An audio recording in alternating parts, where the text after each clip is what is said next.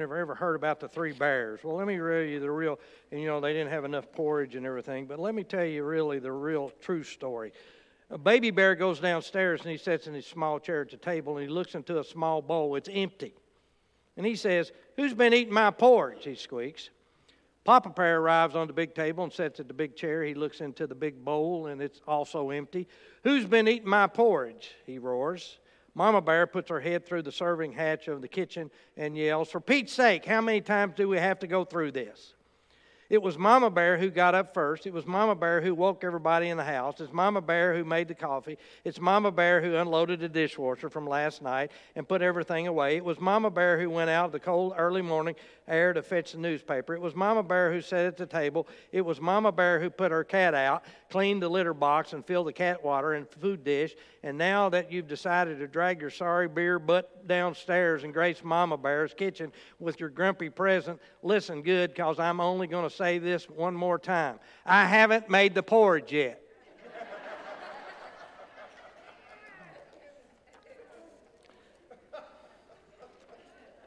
Yeah, okay. And all right, one more, and this, you appreciate this. And this is, well, yeah, okay. No, that's not it. Yeah. Well, okay. What did I do with it? Oh, well, anyway, okay. Where's my point? Okay. Well, all right. Well, I guess I'll do that then. I don't guess I will. All right. So anyway, because I don't see it, I don't know what I did with it. I've got too many things going on here. Yeah. All right. Well, all right. Let's just get in our sermon. All right. Turn with me, if you will, over to Proverbs 31, if you will. And I do appreciate our mothers, and I honor you today that are here. And I want to just read. I want to read verses 25 through 28. I don't want to read the entire thing, but listen what it says in verses 25 through 28. It says that strength and honor are her clothing. She shall rejoice in time to come. She opens her mouth with wisdom, and on her tongue is the law of kindness. She watches over the ways of her household and does not eat the bread of idleness. Her children rise up and call her blessed, and her husband also, and he praises her. Let's go to the Lord in prayer. Father, this is what you've given me. And so, Lord, I simply pray that the words of my mouth and the meditation of my heart would be acceptable in thy sight. You're our strength, you're our redemption, you're everything. And so, Lord, may this honor some folks today, and especially our mothers, and may they know as they walk out of here how much that we appreciate them. But I also pray, Lord, that we would honor you. And may we speak forth the words that you would have us to do. In Jesus' name, amen. When a woman comes to the place that she's enlightened, that God has given her the wonderful relationship of being a mom, I believe with all my heart and soul it's a calling. That you accepted the role being a mother. The natural event of giving birth, and you are considered a mother. But when a woman realizes the responsibility the Lord has called her to, and she accepts it, oh, what a difference it is. I remember Jack Hiles, who one of my favorite preachers years ago was an independent Baptist, and I remember he was raised up in a 2-room dirt shack with a dirt floor. His dad was an alcoholic, but he talked about how his mother would pray and they didn't have anything to eat, and all of a sudden there'd be a knock on the door and food would be delivered. I remember reading about Suzanne Wesley, had 19 children, 9 of those died. But she managed somehow to organize her home in such a way that she spent time with every one of her children. Gave them an hour each day somehow. But as a result of that, the Methodist Church, John and Charles Wesley came out of that. The greatest creatures that our Lord created was that of a mother. One of the most wonderful influences in life is that of a loving, godly mother. Mothers are the most important individuals in our lives. A survey was conducted among children and said they would choose the love and approval of their mothers over money or possessions. Winston Churchill once said, the most important person in his life was his mother. George Washington once said, my mother was the most beautiful woman I ever saw, and all that I am and I owe to my mother. I attribute all my success in life to the moral and intellectual and physical education I received from her. A little boy was asked one time, says, where's your home? He said, where my mother is. A little boy went into the lingerie section of a big department store and shyly presented his problem to the sales clerk. He said, I want to buy my mom a present. I want to buy her a slip, he said. But I'm darned if I know what size she is. And the clerk said, it would help to know if your mom is short or tall or fat or skinny. Well, she's just perfect, he said, beamed the little boy. So the clerk wrapped up a size 34 for her. About 2 days later, his mother came in and exchanged it for a size 52. Irma Bombach once said this, and she wrote a tribute to her mother, and she wrote a poem. She says, and here's what she said. She said, when the good Lord created mothers, he was into his 6th day of overtime when the angel appeared and said, you're doing a lot of fiddling around on this one. And the Lord said, have you read the specs on this order? She has to be completely washable, but not plastic. Have 180 movable parts, all replaceable, run on black coffee, leftovers, have a lap that disappears when she stands up, a kiss that can cure anything from a broken leg to a disappointment love affair, and 6 pairs of hands. The angel shook his head slowly and said, 6 pairs of hands? No way. It's not the hands that are causing me problems, said the Lord. It's these pair of eyes that mothers have to have. That's on the standard model, asked the angel. The Lord nodded one pair that sees through closet doors, and when she asks what your kids are doing in there, when she already knows another here in the back of her head and sees what she shouldn't, but what she has to know. And of course, the ones here in front that can look at a child when he goofs up and says, I understand and I love you without so much as uttering a word. I can't quit now. Already I have one who heals herself when she's sick, can feed her family of 6 on a pound of hamburger, and can get a 9-year-old to stand under a shower.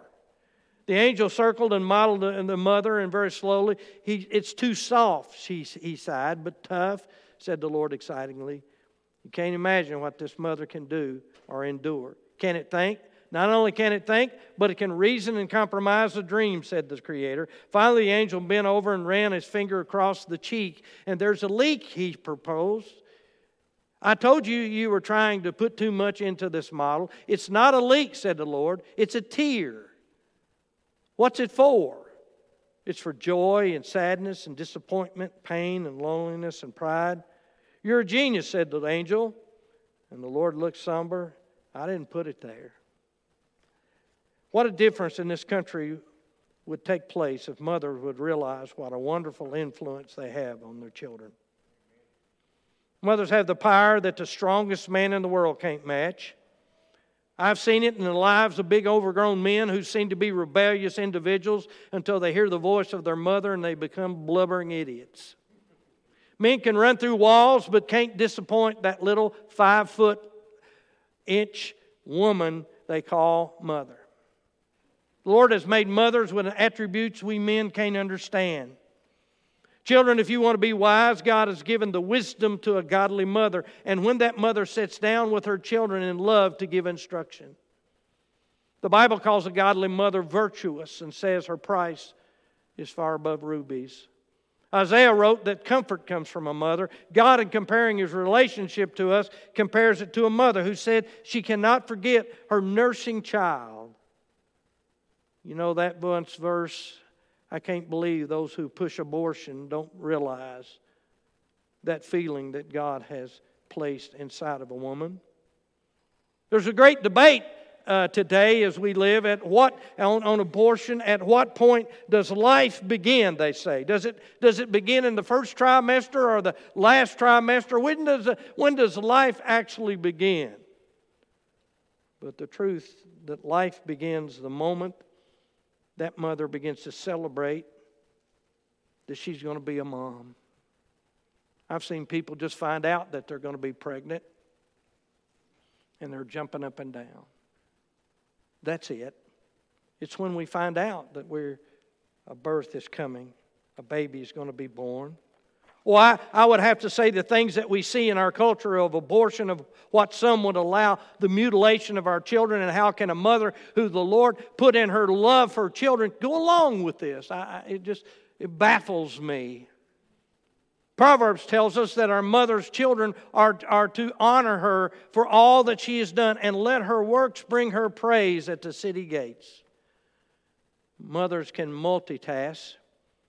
She can be faster than a speeding bullet at a meeting and the scheduling and delivers her children to the right place on time.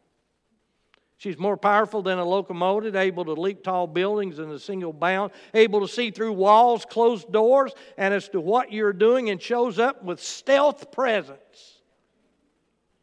When I was 5 years old, where we lived, we had an old barn in the back and had a lean-to, had an old shack on the side of it, and that was my clubhouse. Had a dirt floor in it, wasn't much. But up the street from me, a little girl, her daddy built her a new playhouse, built furniture and put all this stuff, had put good stuff in there. I mean, it was nice. And I found out about it, and so it was an alley that led up there to it. So I got my wagon, and I pulled my wagon up there to this little girl's playhouse and proceeded to load all her furniture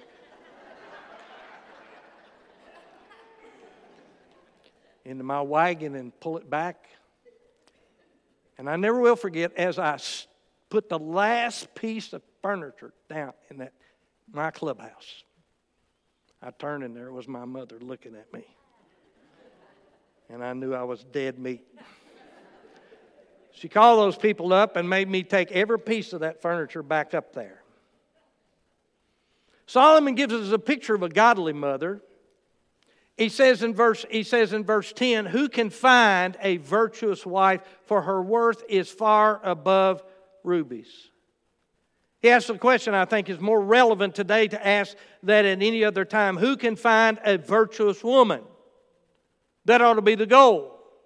Who can find a virtuous woman? If you set the goal to be a godly woman, a godly mother, don't be surprised if the world will try everything it can to crush that desire. I believe the greatest role that is needed today is to be a housewife or a mother that makes herself available for the instruction of her children. I know that we live in times of financial crisis and everything else where everybody's got to help, got to move, got to work and everything else. But I'm telling you, there's times that we need godly women that are just simply mamas. Proverbs 22 and Verse 6 is still one of the most important verses in the Bible when it says, train up a child in the way he should go, and when he's old, he won't depart. And I've thought about that verse so much, and you know, why are we seeing drag queens that are coming to libraries to read? And I've seen the way some of these guys dress and everything. There is no way on God's green earth that I would ever let one of my grandkids or somebody else go into one of these places with these guys dressed up. Some of them just are barely clothed. Wouldn't do it. Why is that? Because the opposite of that verse is true also. If you decide you're not going to train up your child in the ways to go, if you don't put the time and the effort, because that's going to take time and effort, and it's going to train means that it's going to take time. Time. And if you're not willing to do that, then as a result of that, guess what? If you don't train him up in the way he should go, when he's old, he won't depart. And so if they see this normality that we see of homosexuality and everything else, as a result of that, guess what? As he grows up, he's just going to think, nothing to it. Nothing to it. According to the Bible, What does a godly mother look like? Verse 25 says, strength and honor are her clothing, and she shall rejoice in time to come. Strength and honor are her clothing. The way she dresses indicates her appearance is one of strength and dignity. You don't have to dress like you're going to some kind of big party or something else, but how she dresses indicates her appearance is one of strength and dignity. That she's no shameful weakling.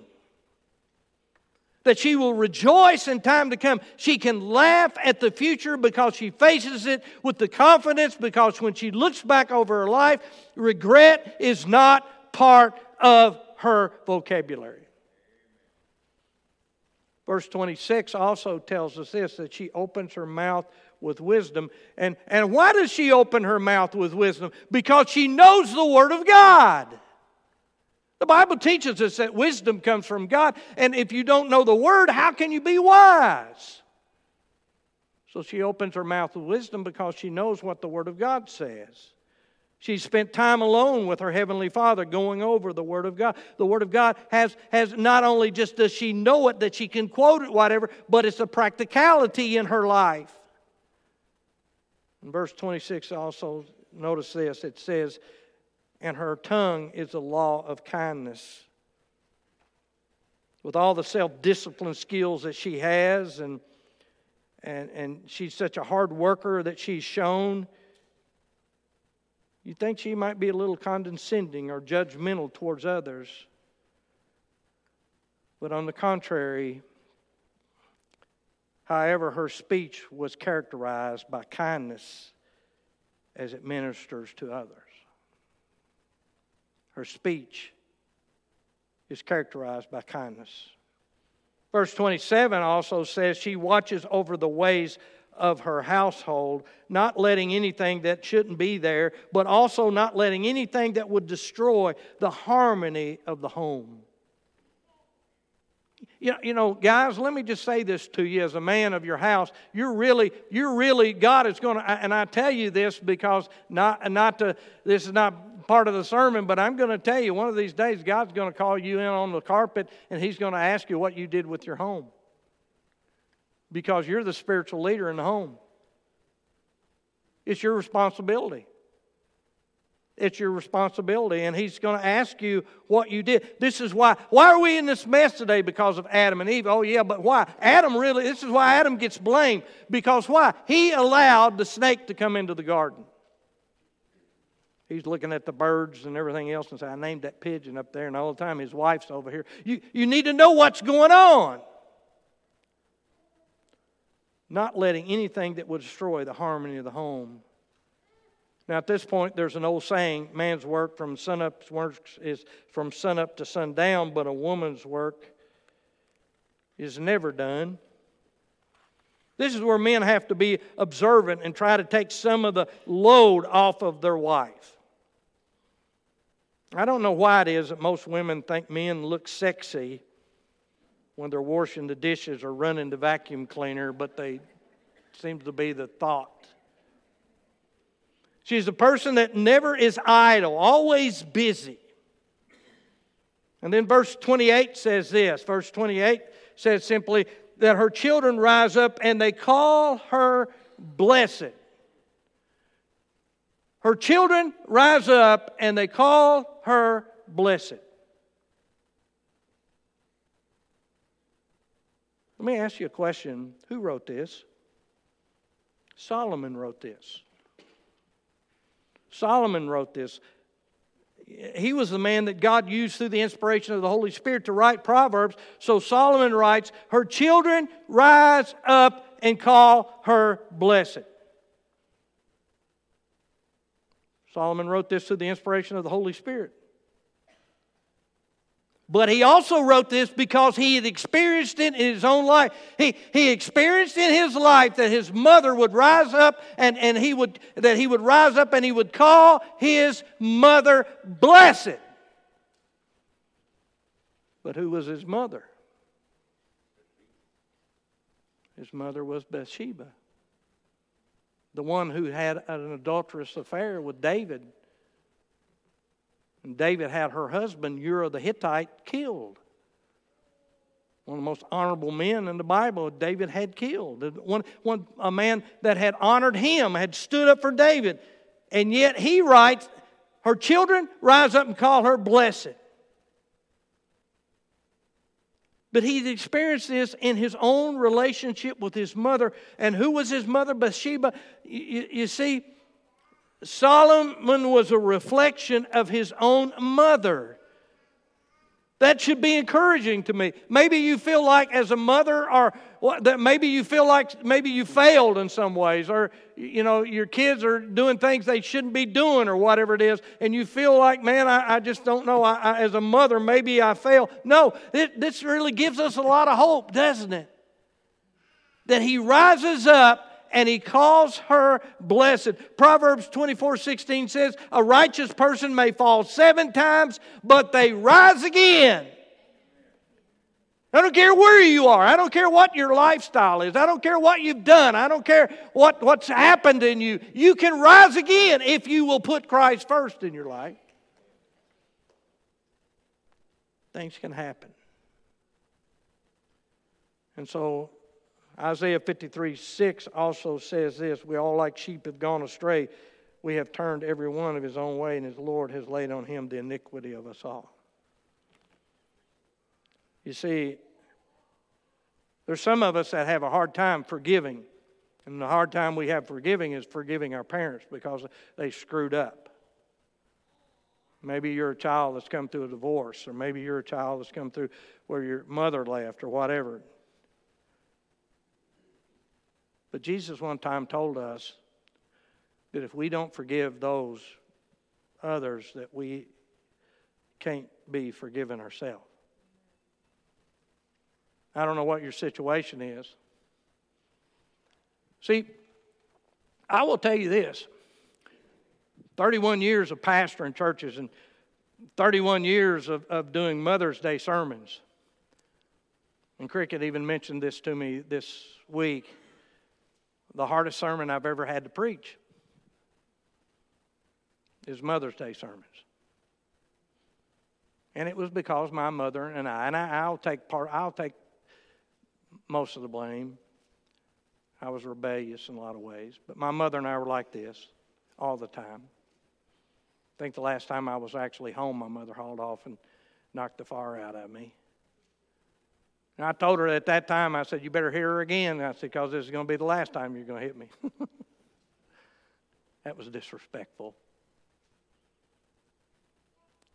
And she didn't understand what I was trying to do. She especially didn't understand when I gave my heart to surrender to the ministry. She thought to leave a job that I had and go to school for this.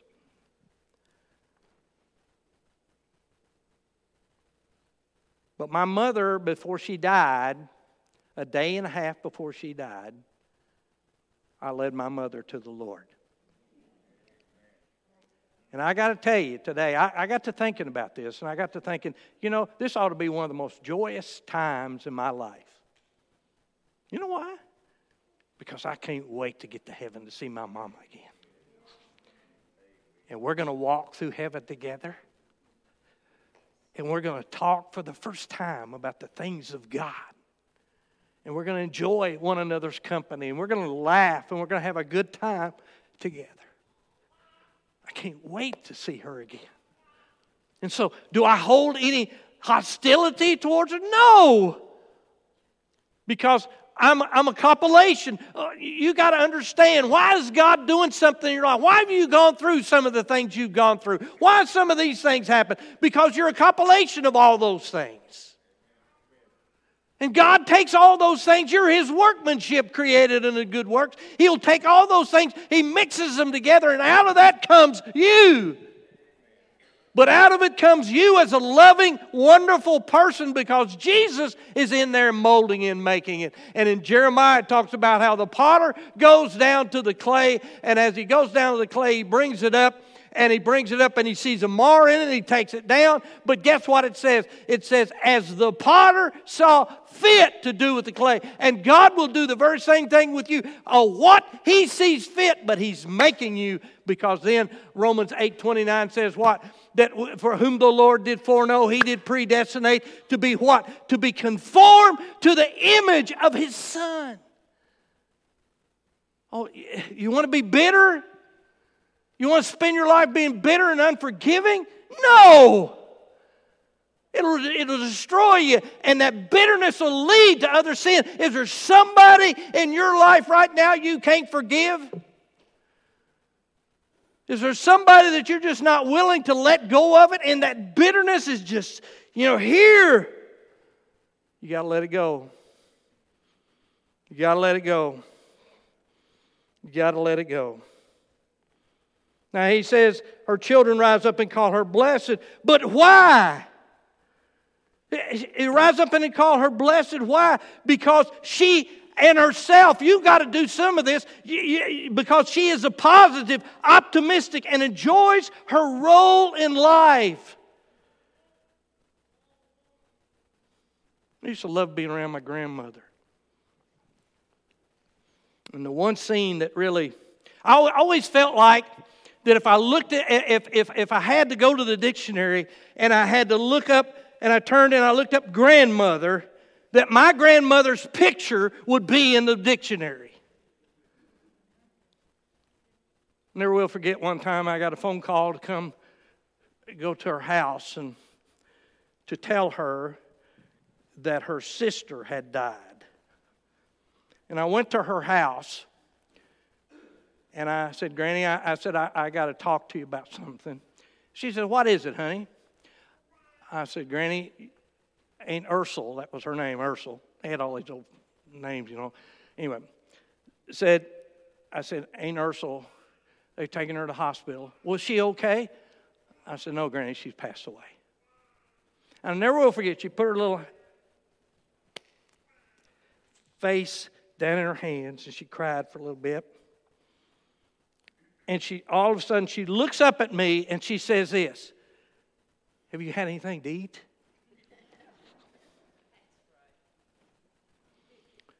See, that's it. Mothers are always sacrificing. Grandmothers are always sacrificing. Because she's got a positive and optimistic, and she enjoys her role in life. Oh, don't be a sourpuss. Your kids don't want to be around you. But if they see you as a prayerful person, if they see you as a loving person, and a person that, even though you got problems, that you fight through those problems, they see you turning them over to the Lord, they see you doing this stuff, I'm telling you, you're going to have such an impression upon them. You don't know how many times, though, that she is the mother. And therefore, as being a mother, and her children can be a child. Now, you don't understand. You don't know how many times as a principal I saw that role reversed. How many you as a mother need to have a positive outlook on life, to have a Christian worldview? But how many times have I seen that role reversed, how that the child is more I've actually had first graders that were more of a mother to their sibling who was in kindergarten than the mother was. Then he also says her husband, he praises her. Wife has such an influence on the husband. How many men that God has called to ministry have gotten out of ministry because their wife was not happy?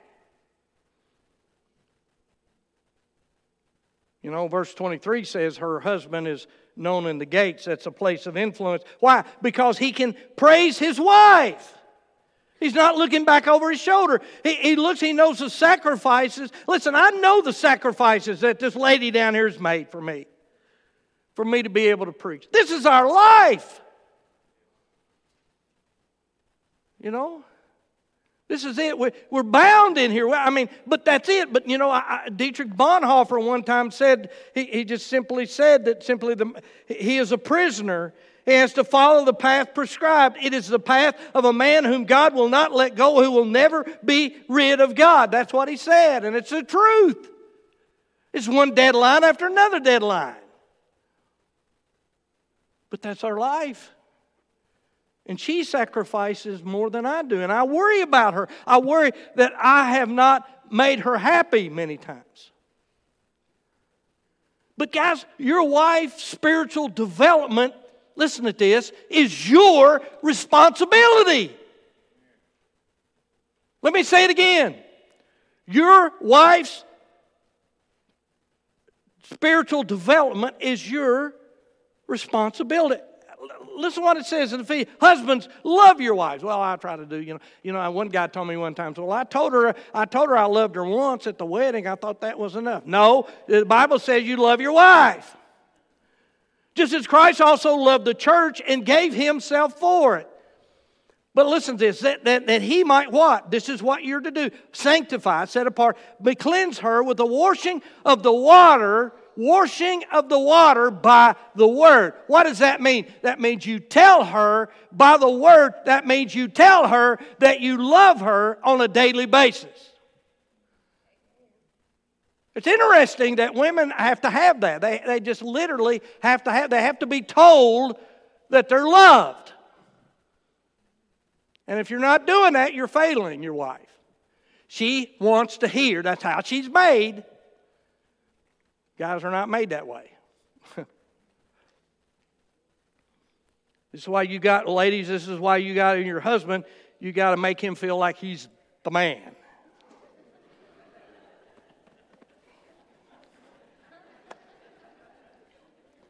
Even though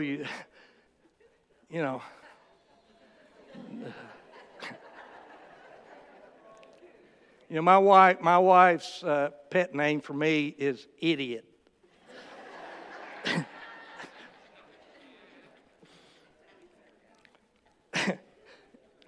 She sort of says it under her breath. I guess that's better. So husbands, love your wife just as Christ also loved the church, gave himself for her, that he might sanctify her and cleanse her with the washing of the water by the word. And then in 27 it says that he might present her to himself a glorious church, a glorious wife, not having spot nor wrinkle or any such thing, that he should be holy and without blemish. And I hate to tell you this, but I'm telling you right now, God will call you in on the carpet one of these days. One of the greatest things that you can do for her is being sitting beside her in church, not sending your wife and your kids to church.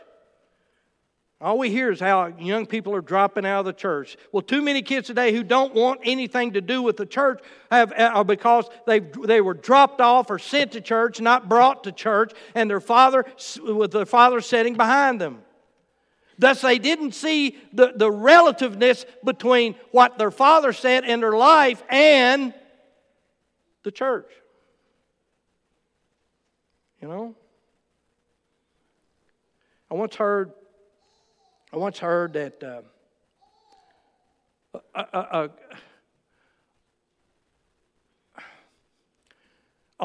that a family that was Jewish, they moved to another place in Europe, and all of a sudden they became Lutheran. They became Lutheran. And when they became Lutheran,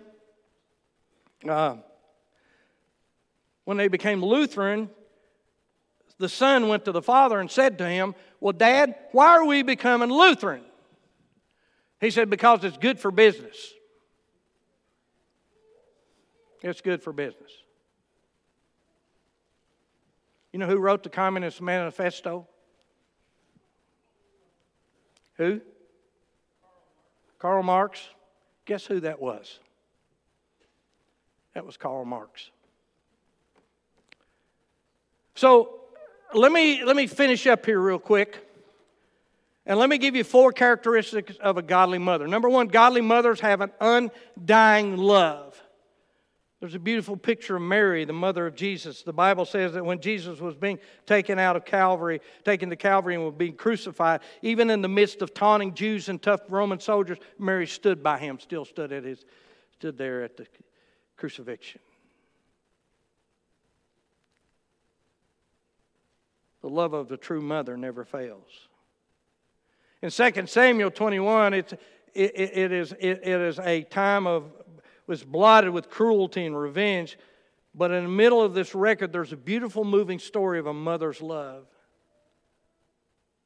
Saul had 7 sons, and Saul had taken a group of people by the name of the Gibeonites, and he had treated them terribly. But when Saul was gone, he died, and David became king. He tried to force some kind of peace treaty with the Gibeonites, and they told him the only way that we'll ever have any peace or anything will do that is you got to turn Saul's 7 sons over to us, so that we can torture them and kill them. And they did. They turned all 7 of those sons over. He turned all 7 of those sons over to the Gibeonites, and they took them and they tortured them, and then they hung them.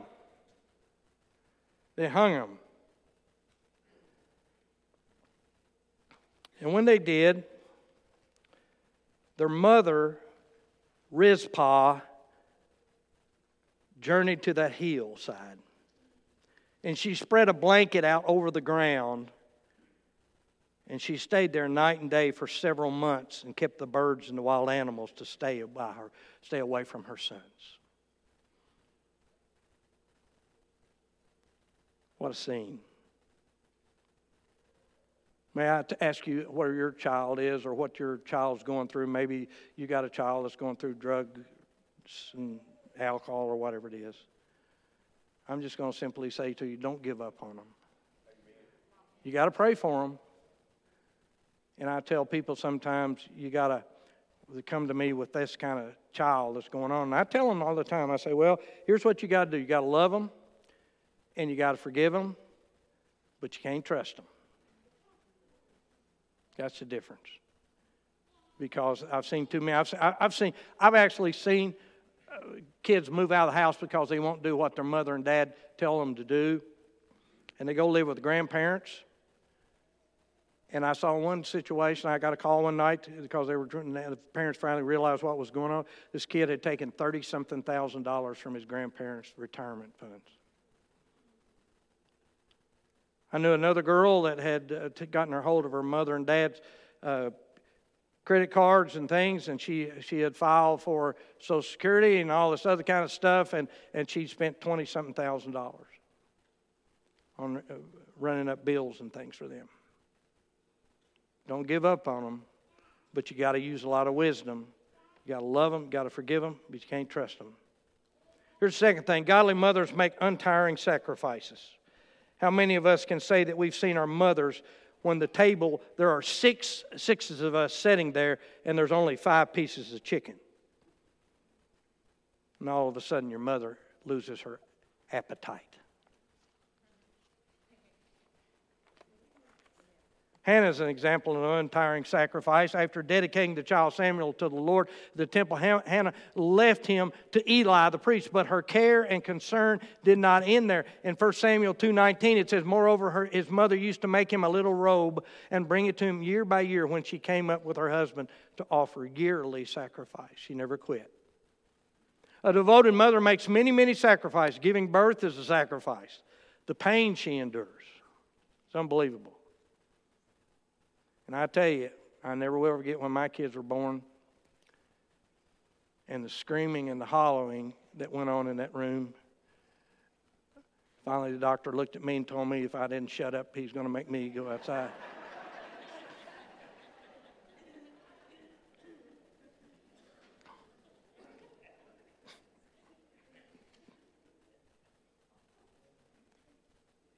The world will say, we're just a housewife. Or do you have a job? Someone has said, nobody knows the work it takes to keep the home together. Nobody knows the steps it takes. Nobody knows but mothers. The poem that says, you ran to help me when I fell, and would some pretty story tell, or kiss the place to make it well. my mother, how we need to honor our mothers for untiring sacrifice. Third thing is godly mothers have untold influence. But realize that a mother who lives contrary to the way of the Lord wants us to walk also has an influence. If you don't walk in the, if your kids see you not living in, it's going to have an influence. But thank God there's still mothers. I think about 2 Chronicles 22, 3, 4. It has the king of Judah. And listen what it says. He said, also he walked in the ways of the house of Ahab, for his mother advised him to do wickedly. Therefore he did evil in the sight of the Lord, like the house of Ahab, for they were his counselors after the death of his father to his destruction. But thank God there are still mothers who have a positive influence on their children.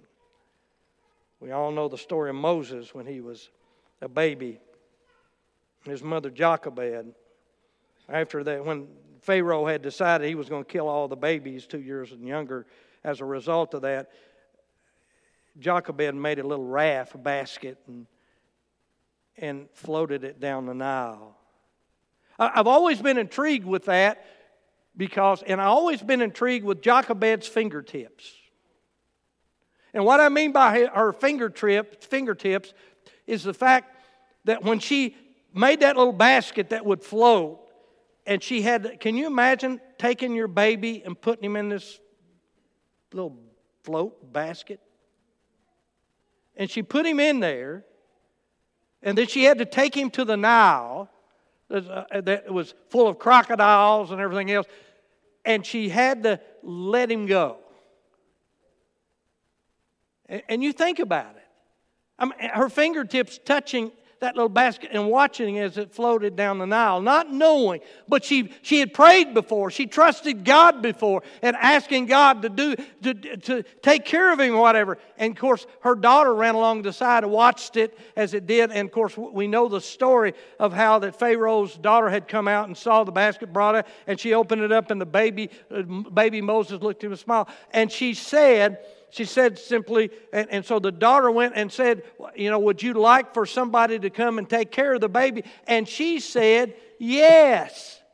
She went and got Jochebed to be paid to take care of her. I'd like to get a deal like that.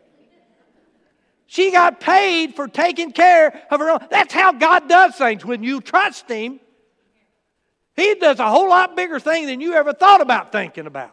She got paid for taking care of her own kids. Unbelievable. But I've thought about that as she lets that basket go. How many times have you let your kids go? Every time you put them in a car to go somewhere. Every time you leave them somewhere or whatever, if you do that, let them go. You're releasing them. Oh, how your kids need to be prayed over in this way. If you'll trust the Lord in raising your children, good things will follow. Good things will follow. But even though Moses was the king's palace, his true mother, Jochebed, had an influence over Moses' life. And as a result, the Bible says this, because the influence of Jochebed on him, even though he's raised up in the king's palace. But listen to what it says in Hebrews 11. Starting with verse 24 and 27. It says, by faith Moses, when he became of age, refused to be called the son of Pharaoh's daughter, choosing rather to suffer the affliction with the people of God than to enjoy the passing pleasures of sin, esteeming the reproach of Christ greater than the riches of the treasures of Egypt, for he looked to the reward. By faith he forsook Egypt, not fearing the wrath of the king, for he endured as seeing him who is invisible.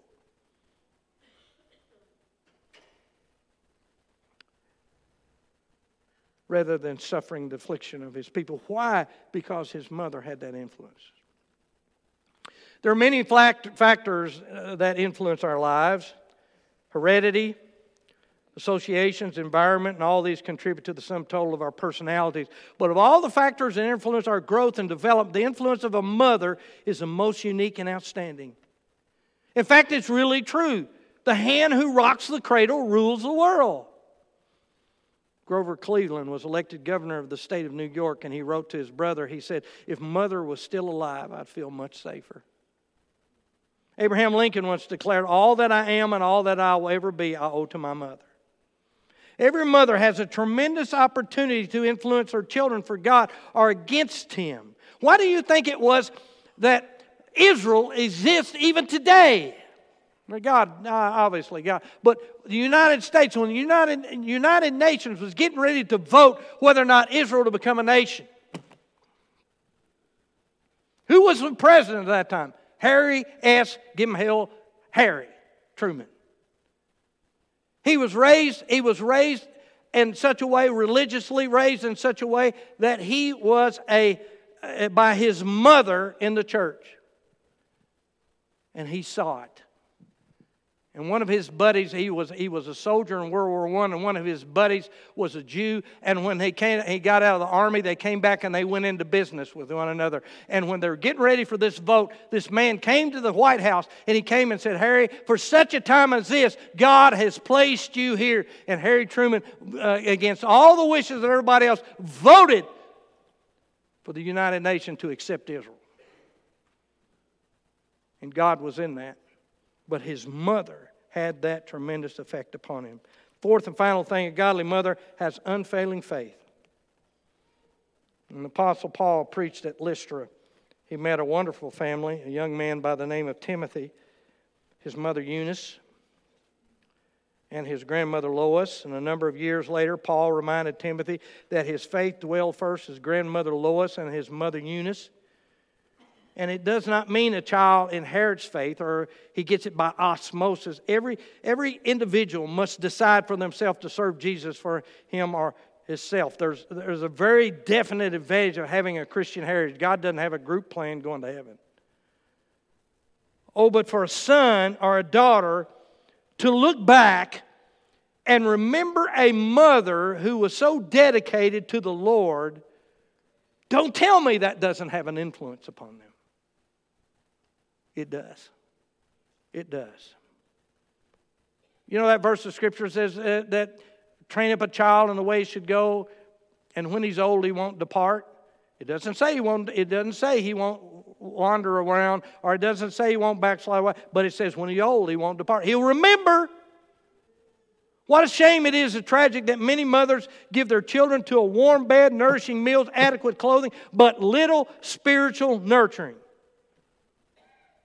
Get beside them every night and get on your knees and say, let's say our prayers together. And let them pray and then let you pray. What an impression it makes on a child to catch their mother on their knees. To hear their mother say, let's pray about this. To see their mother sitting in a pew tirelessly Sunday after Sunday. A Christian mother is the fairest flower and grows in the garden of happiness. It is my prayer today that you will honor your mother if she's still living today. Go to her and tell her how much you love her and you appreciate her. Even if you're at odds, go away. I'm going to close with this. This is one of my favorite stories. In the Korean War, there was a group of soldiers that were pinned down, and they were about to be overrun. And they could not get messages or communication back to the main group of people, the great soldiers. And finally, the captain told them, said, I got to find somebody that's be willing to go into no man's land, go across the field, and to get word to them to come and to save us. So that's the only thing we can do. He asked for volunteers, and this one young soldier raised his hand and says, I'll go. And so he said, okay, then if you're going to go. And so he's sitting there, he's waiting, and he would look down at his watch. He would look at his watch. And he'd look up, and he'd look around, and he'd look at his watch. Look at his watch, and finally, the captain went over to him and said, son, now if you don't want to go, I'll get somebody else. He said, no, I'm going to go. He so went back. He'd go back and he'd looking at his watch again. He'd looking at his watch. And finally, he went.